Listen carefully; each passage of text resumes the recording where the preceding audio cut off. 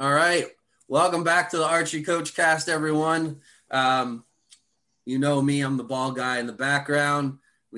How is it that the young guy of all the coaches has the less amount of hair? I don't understand, Larry. Look at you and Doc. Even Doc has more hair than I do, and he's twice my age. I'm growing transplants. Yeah. Welcome back. Yeah, Go ahead, Larry. I didn't meet you soon enough. If I'd have met you sooner, I could have coached you through those years where you lost your hair. I don't know. I don't know if you could have prevented that. That was this came off while I still had hair. So let's understand that. Now, if I tried to grow it back now, I don't think it would go quite so well. But anyways, welcome back to the Archery Coach Cast. We have a special guest with us who is probably a familiar face to many, especially if you shoot 3D archery. Mr. Jack Wallace, how are you? Good. We're happy that you not only are joining us for the podcast, but a little birdie told me that you're going to be joining us as a adjunct instructor for IAI, and we're really going to focus on this 3D game. So, we're excited to eventually get to talking about that. So, we did talk to you a little bit about this weekend. How's your season going so far? Are you learning things, or are you just destroying it right now? What's going on? Pretty good. You know, I think you're always learning whether you want to or not. I'll often tell wifey, I'll be like, you know what? I'm just tired of learning stuff. I'd rather just go out and shoot and hit what I'm aiming at. You know, that feels better. Yeah. I don't like learning stuff, but the fact is you're always going to learn. And, you know, Jesse Broadwater would tell you that the same thing. You're always learning. You know, you're always striving for a perfection in something and you can't be perfect at, you know, and that's why I love the discipline. Yeah. The lion never loses. He either wins or he learns. Yeah. And that's exactly how it is. Yeah. You know, we're kind of, in reality, we're a little early still in our 3D season. We've had two major ASA tournaments so far. You know, we had the season opener down around Gulf Shores, the Foley event, and then we had one in Paris, Texas. Pretty big event, a lot of numbers of shooters. As far as the IBO, we've had their two early season games. We've had their IBO Winter Nationals, their IBO Spring Nationals, and that rolled into the first leg of the National Championship, which was just this last weekend. And that's one of the three jewels of what they call the Triple Crown.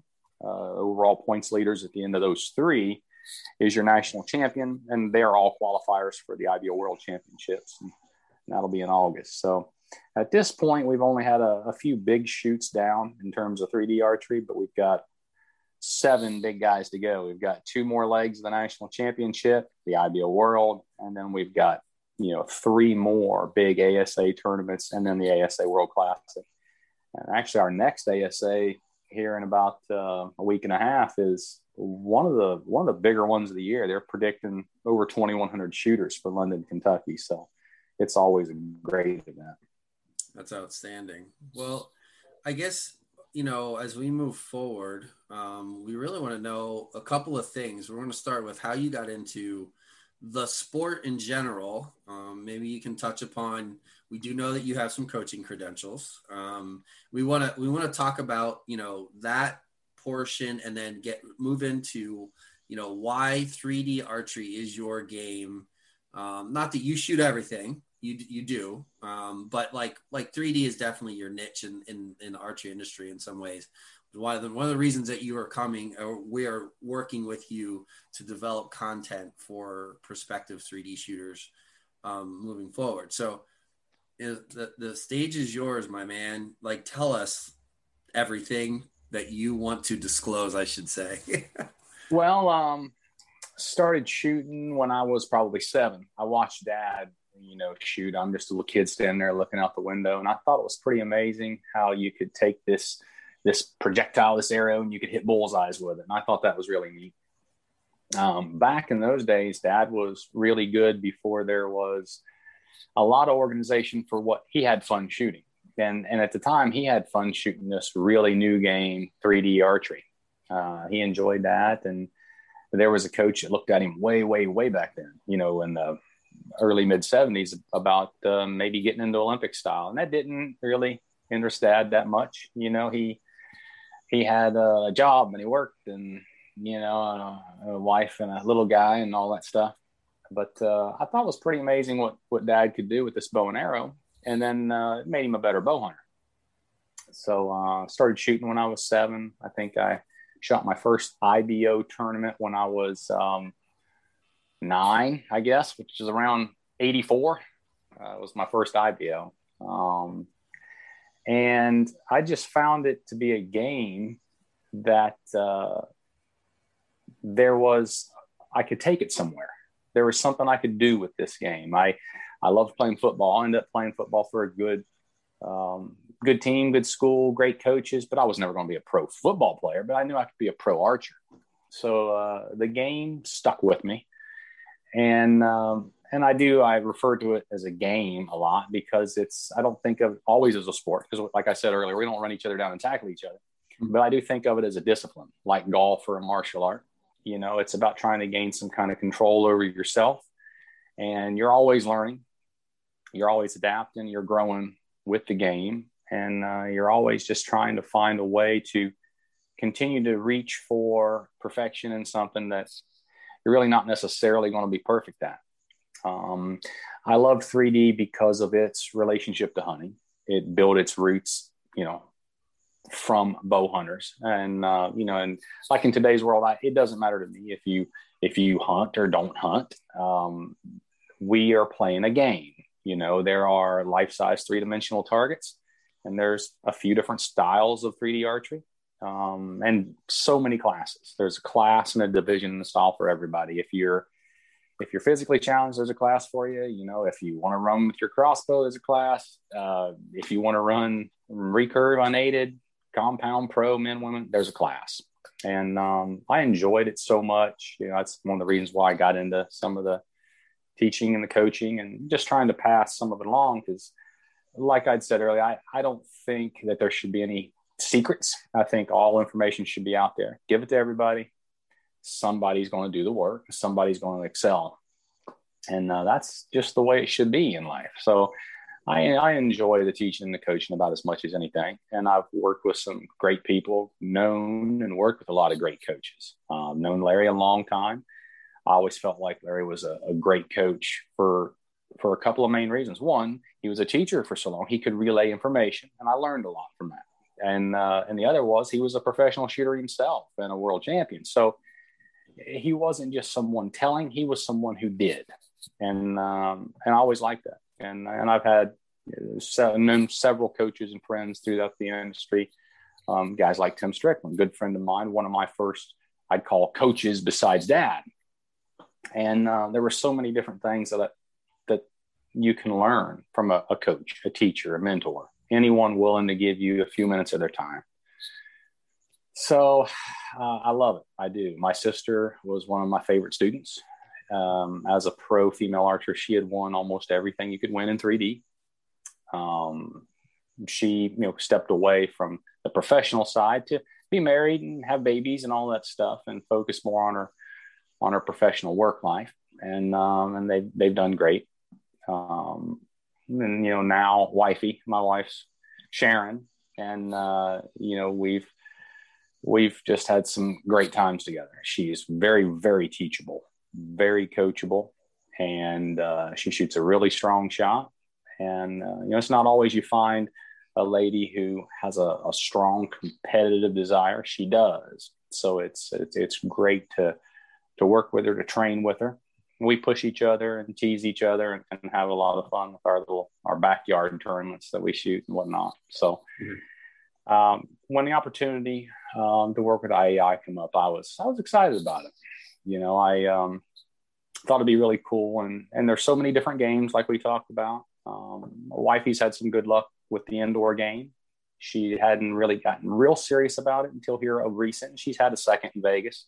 She just won the indoor nationals this year, and she tied the all-time record. And that's great for a gal that's known primarily as a 3D shooter. I also stuck with 3D because we were shooting, 15, 18, 20 national and world events a year that had great contingency plans. And the manufacturers really, really supported the game because it's so closely related to bow hunting. It's really easy for a bow hunter to read the results, pick up a magazine, follow the IBO or ASA, and think about the rubber deer that we shoot, and think about getting ready for whitetail season. It's an easy thing to kind of follow and transition from one to the other. And a lot of the skills there can come in handy. Sure. So I love it. There's something to be said, and I know this discussion has come up multiple times, but if you are an advanced target shooter in some aspect, whether it's 3D or if you're a bow hunter that shoots target like World Archery Platform, NFAA, you have the discipline to make a good shot in a high level, high stress situation, such as national competitions, World Archery competitions, whatever. That does carry over to the tree stand and hunting. It's not the same, but it's still the same shot process. You still have to follow the same shot process to effectively harvest an animal. So and it does make sense though, like you said, especially for manufacturers, the idea, there's so many bow hunters out there that don't know anything about the competitive 3D world. They don't know anything about the target world. There's just so many, there's this huge volume of people that have no idea that even exists. Or I know I've talked to bow hunters that shoot even 3Ds and are like, what's USA Archery? Like they don't even know any of that stuff.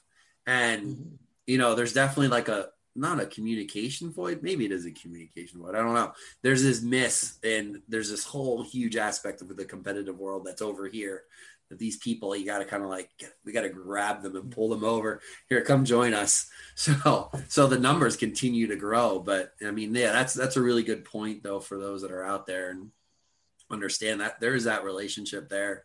And it makes sense also from the contingency side. I mean, you're not going to make it in the sport shooting star fetus. Let's just get a set. Let's just be honest. So that's the one world on the 3D side of things where they've done well with helping, even though it's a small population of people who can be professional shooters and live off of it. At least they're there. We don't have that on the target side so much. There's a few out there that do it, but they play all the games just like you have to. So that's good stuff. 3D's interesting too, because there's so many people that may pick up a game, any sport, and say, hey, I think I want to do this. And if they don't excel pretty quickly or be finishing where they want to, or get the ribbon or get the plaque, then they want to move on, do something else. I've always thought that 3D was kind of interesting because if you believe you're just going to pick up your bow and start shooting clean 900s in Las Vegas at the World Archery Festival and beat everyone, you're probably going to be disappointed.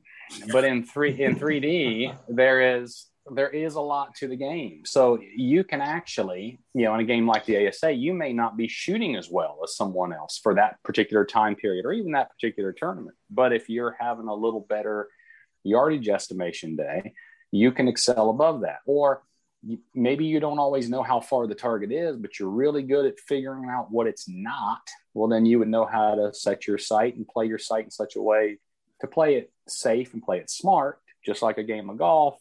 You're not going to necessarily drive it over the water. You're better off to hit it over here and then to get over here.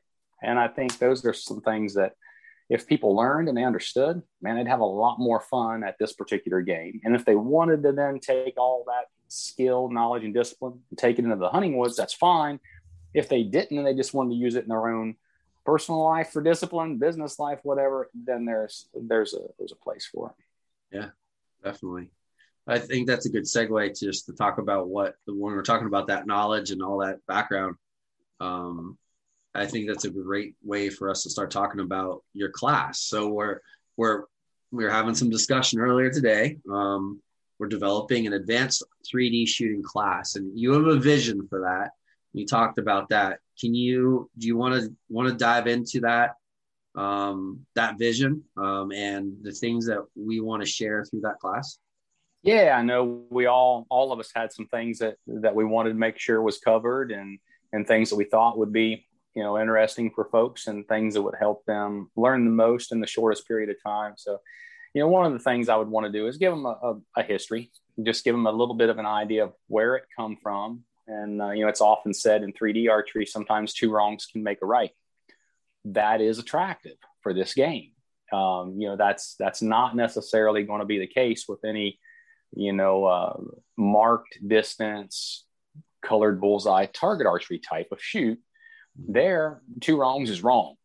So you usually don't get away with multiple oopsies there. But in something like 3D archery, they would understand and they would learn some of the history that 2 wrongs can make a right. So you may overjudge the target a little bit. You may break a little low, and you're still rewarded with a decent score. And that's some things we would teach them as far as setting up their own game plan. But we're going to go into a lot of things. History, some of the setup, some of the equipment, some of the differences of the main games. And they're going to find that, the main 2 organizations, IBO and the ASA, I often liken it to boxing belts. There's different belts, different organizations that say, hey, we're the best. Well, they're different. They have different rules. They're different games, but there's something there that everybody can go play if they want to play. Yeah. But talk about the organizations, talk about the differences of equipment if you chose to shoot both, some switches you might make in between the 2. Go into a preparation sequence, I guess I'd call it. I don't know if I want to call it a shot sequence, because there's a lot that goes to stepping up to your stake, your shooting station, finding the target and deciding how you're going to play it. There's a lot of things that go into it. Where you're at currently, what your score is that a target you're familiar with or not? Lighting. Are you the first shooter, or do you have areas to reference off of? There'll be so many things that we'll show people that will run through your mind in the matter of a minute to allow you to evaluate, and then, of course, set your sight, make your shot. And then yardage comes into play with that too. Yardage will be a likeness part of it. Yeah, there's likeness there between golf and field archery. There's a heavy emphasis on your pre-shot routine. Mm-hmm. Yeah, absolutely. Yeah, a lot has there's to be so many decided. people that just don't really have a shot routine, don't really have a shot sequence, don't have a lot of things that they think about, or they think that once you reach a certain level that you don't think anymore. That's just automatic. You're a machine. I'm hoping that that's what most of my competitors think, because that's not the case at all. You to be the best you can be is to always have your shooting sequences, your steps, the things that you have to go through in your mind. And you're doing all that to keep your conscious mind occupied and busy, to help keep you in the present so that you can make a repeatable shot. And that's what we're all trying to do with any bow and arrow game. We're trying to make a repeatable shot that's meaningful to us, and that's kind of the secret that I hope to be able to show with that. And like I said, too, obviously touching in on the yardage. That's the big mystery for so many people that they think so difficult. In reality, it really isn't. You don't have to own every target. You don't have to have multiples of every target. And you often don't need to know what the target is, but we would help people understand knowing what it's not can put a lot of points on your scoreboard. There's a lot of people that have gone out. And I mean, I think there's something to owning the targets, of understanding where the vitals are. I think there's some carryover to that maybe. Although the Delta McKenzie, those vitals are pretty much the same on every target, correct? Like for that particular game in the ASA, they keep a concentric scoring ring. So every 10 ring, as I believe it's like 5.25 inches, and each one of them have a low 12 and an upper 12 that you have to call. And they're all around 1 5/8 inches. No matter if it's a turkey or if it's the largest buck that they make. It's very different than, say, the official sponsor of the IBO would be Reinhardt targets. Reinhardt, we shoot a lynx that has an 11 ring that's maybe the size of your index fingernail. And then we have an elk that's got maybe a 3-inch 11 and an 8-inch 10 ring around it. So they vary in size. So there'll be a lot of things that we would go over that people would never think about. Knowing your equipment's one of them. Knowing the rise and the fall of your arrow for your different speeds would be a great example of maybe not knowing for sure how far the target is, but if you know you're having approximately 50-yard max, but unmeasured, and you know what your arrow rise and fall is, if you absolutely know the target's not max, well, then you might be able to figure out that you could put 50 on the bottom of the 10 ring, execute a good shot, let it ride up through the 10 ring, survive that target, and move on to fight the next one. So that's just an example of some of the things that would go through someone's mind. That is an example of one of the sections of your class that we talked about, the risk versus reward. You know, when is it acceptable to take the risk and to benefit from the award of that risk, and still maybe in case that risk doesn't go the way you want it to, still come out in an okay place. And yeah, I would love to show people a lot of the mistakes I've made, you know, because it's taken me, well, I've shot for, I don't know, around 39 years now. I've shot 3D, and I could, we've talked about it earlier.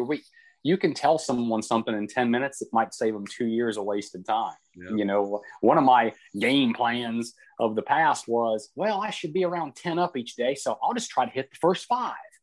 Yeah. Well, usually I ended up with a shovel, you know, digging a hole. And that's not what you always want to do. You got to realize that each tournament, it's a marathon. It's, you know, it's over 2 days. It's 4 hours this day and 4 hours the next day. And it's not one target. It's 40 targets. Maybe there's a shoot down round afterwards. So there's another 5 or 6 targets. And it's about laying your plans out and thinking about what you need to do. And, you know, do you shoot hard at a 12? If you're the first shooter and it's a super dark target on Saturday morning and it's 7:30, 8 o'clock in the morning, that may not be your smartest move, you know, and it's very different. You know, like in the IBO, there's not a scoreboard. In the ASA, there is. So you know where you're at in the ASA. So it may come down to the end, come down to crunch time, and you might know that you need to put your foot on the gas. You need to try to make something happen.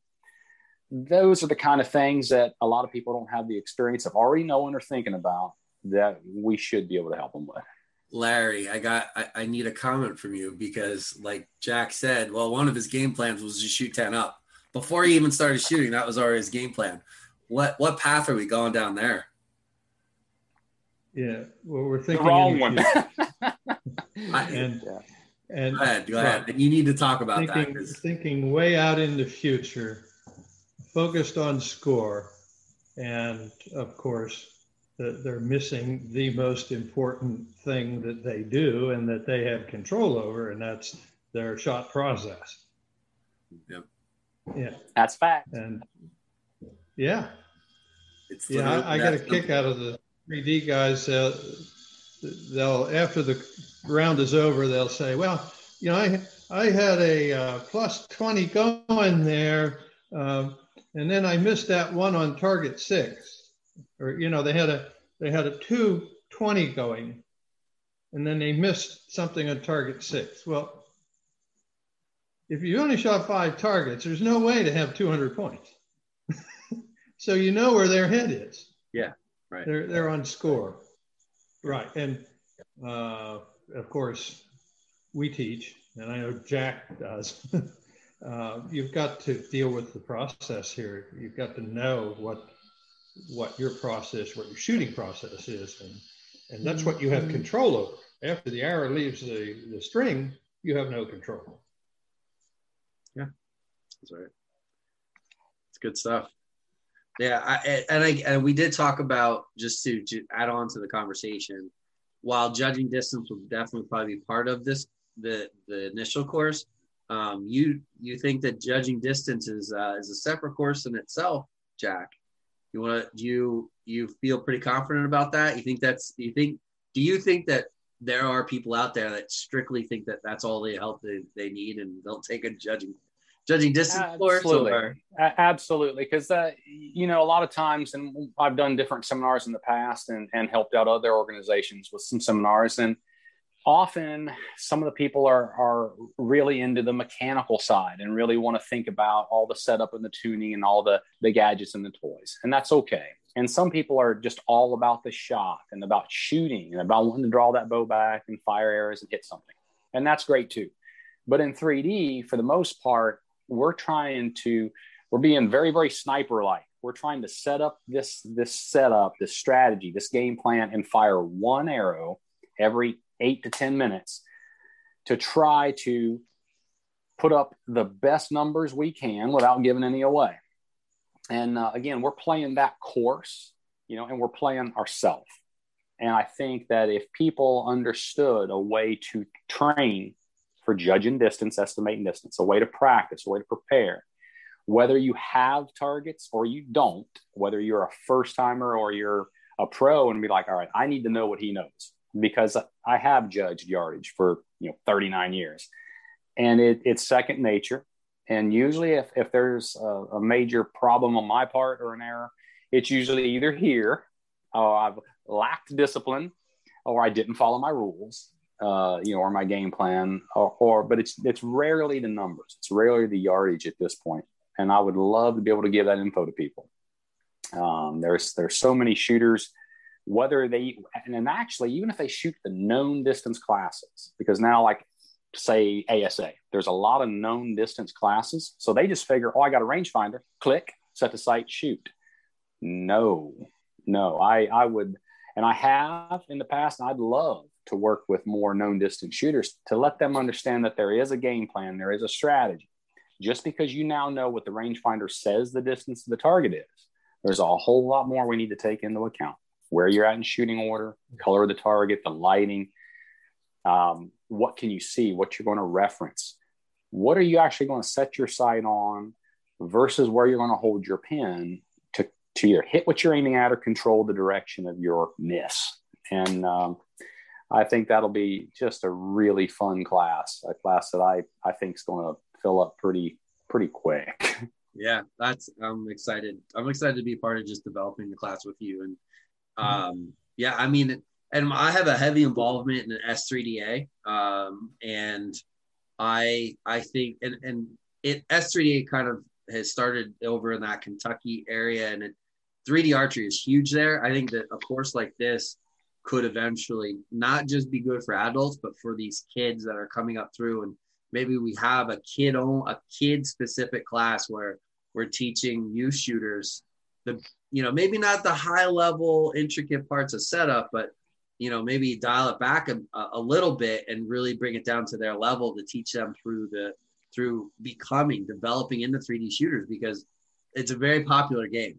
It's definitely, it's part of the collegiate, the collegiate competition format. So like there's some benefit there for them to maybe get some extra education. It's archery education is what it is. And that's what we do. So I think there's as I hear you talk about it and I hear your enthusiasm about it, like it makes me excited about, this can help so many people. And I think that's what's important.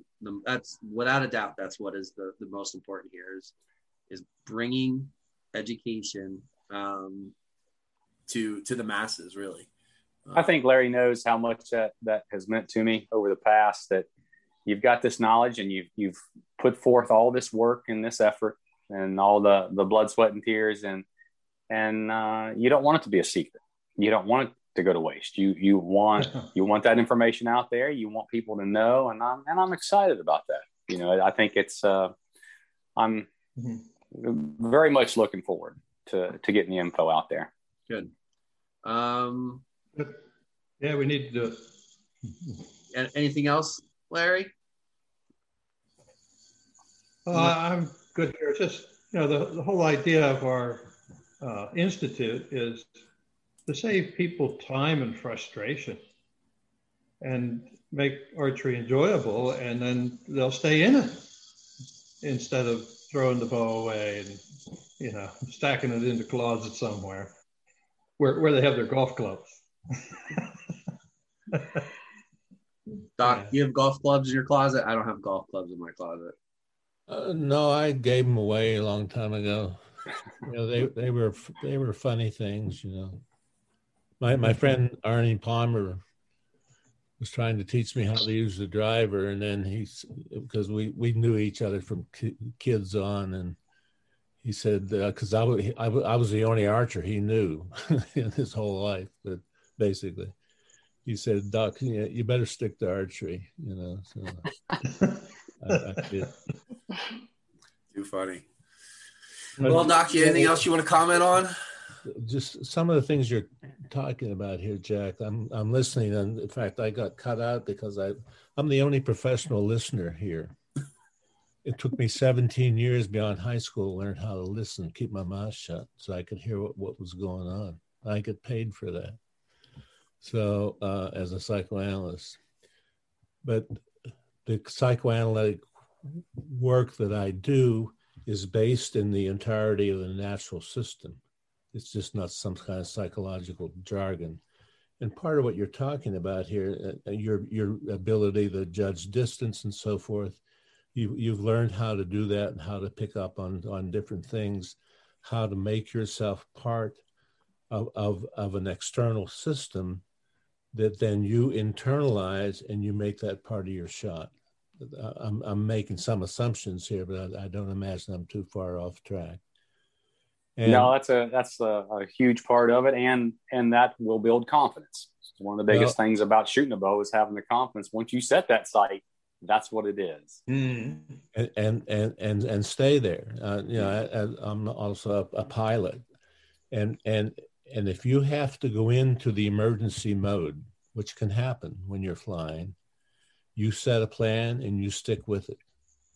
The dead pilots are the ones that changed on the way down and probably killed other people. So there's a lot to what you're saying here, and it's just very important, I think, because we were a couple of weeks ago, we were talking about this whole notion of target panic and so forth. And I think if people think that they're entirely responsible for that shot, then of course you're going to panic. But the truth is you're not. You have a natural system out here that's working, gravity's working, your vision is working, your internal awareness is working. You just sort of are holding the bow when it happens. And if you can learn to do that, like Larry teaches so well, and you've picked up on, Jack, and we've all of us that had got to be trained by Larry, is you have a sequence. And as you going through that sequence, that's almost working like a mantra. It helps to keep you calm. And keeping calm is part of the process. Because if you're jittery, it's going to show up on the target. It probably won't show up on the target. It'll show up off the target because you're going to miss the target. Yeah. So you're part of an entire process. And that's part of what we're attempting to teach here, which we feel that many times isn't being taught other places. So and you learn to trust that process, and then you believe in it, and that builds confidence. And then the next thing you know, you get to reap the reward of staying in the present and executing, and then things go the way you want. And then it's very rewarding when a plan comes together. Mm-hmm. I use those 3 words, trust the process, with my kids, the kids in my archery program, all the time. They hate doing blind bail. They don't like to do draw holds. They don't like to do certain things. And I always tell them, like, listen, I only sprinkle them in there for you because I know you don't enjoy them, but you have to trust the process because it helps you. And when they realize and they see that continuously, like, oh yeah, it does help. Oh yeah, it does help. And then all of a sudden, I'm going to go do blind bail before they, okay, see ya. Good job. But yeah, trust the process. Doc is definitely onto something, not onto something. I mean, I learned much of about the dealing with target panic thing. I've learned from Doc in his talk about natural systems and how, like, what we are capable of so much in the human body. And a lot of archers haven't learned to or aren't taking advantage of it. And that's one of, like, the major pitfalls in barebow. It's like we want to have control all the time of everything. Sometimes you got to get out of your own way. Yeah, you have to. I've had this discussion with Demmer where we're like, you kind of have to let go of the control to gain the control, to get the consistency. You have to trust the process. Yeah. And it's like, it's this foreign thing. Like people want to preach control. And it's in some ways, it's the control is your own knowledge of your own archery and your own knowledge of your body and what your body can do. And it's just the greatest warrior. The greatest warrior is the one who conquers himself. Right. Yeah. Yeah. So you find out how you're a part of the system, how you join with it, and to use all the resources that are there. And and the first thing that archers learn is to let go of control with the hands. Stop choking that bow handle and choking that release aid. That's not just a compound thing. That is for sure. That is definitely a curved barebow thing. All across archery. Add all that extra tension into those hands and find out what happens. You know, it's crazy. It's funny because I recorded a podcast earlier today for the Barebow Project, and it was a forum eval of a 12-year-old who has his you know, and as most barebow shooters kind of do one of these with dealing with target panic when you don't shoot for a while or you got things going on. And that's one of the big things that's happening is the consistency from hand to hand, the amount of movement happening on each side of the shot. But he's making some good progress. But, you know, but it's with kids, it's tough. Kids are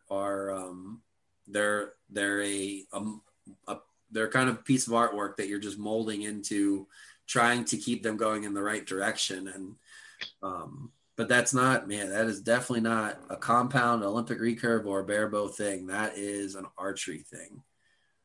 Yeah. Get rid of the extra stuff. Trust the process. You just can't emphasize it enough, but, all right. Well, I think we got things covered, and I'm not sure if Doc had to check out somebody knocking on the door or what. Oh, here he comes. Anything else, Larry? I'm good. We're good. Great to see Jack. Jack's going to go back and look at that turkey, I think. Good to have you on board, Jack. I appreciate it very much. I said, Jack, you're going to go back and look for that turkey that you I would have. Unfortunately, our season went out the 10th. That was my last day. And so there's a lot of less, there's fewer hunters when you. Yeah. That's true. That's true. There seems to still be the same number of men in green, though, out there. Please don't get hunting the hunters. No, the I don't think he would be too happy about that. No, those turkeys survived another season. Yeah, it is what it is. All right, well, thank you for joining us, everyone. Once again, for the Archery Coach Cast, we're probably going to hang around here and chat a little bit, but you guys can follow this podcast. You can watch it on YouTube. You can listen to the audio version on Spotify and Apple Podcasts and all that mumbo jumbo. You can find it somewhere. Just search for Archery Coach Cast in the International Archery Institute. Jack, thank you once again for joining us. Thanks, guys. Really appreciate it.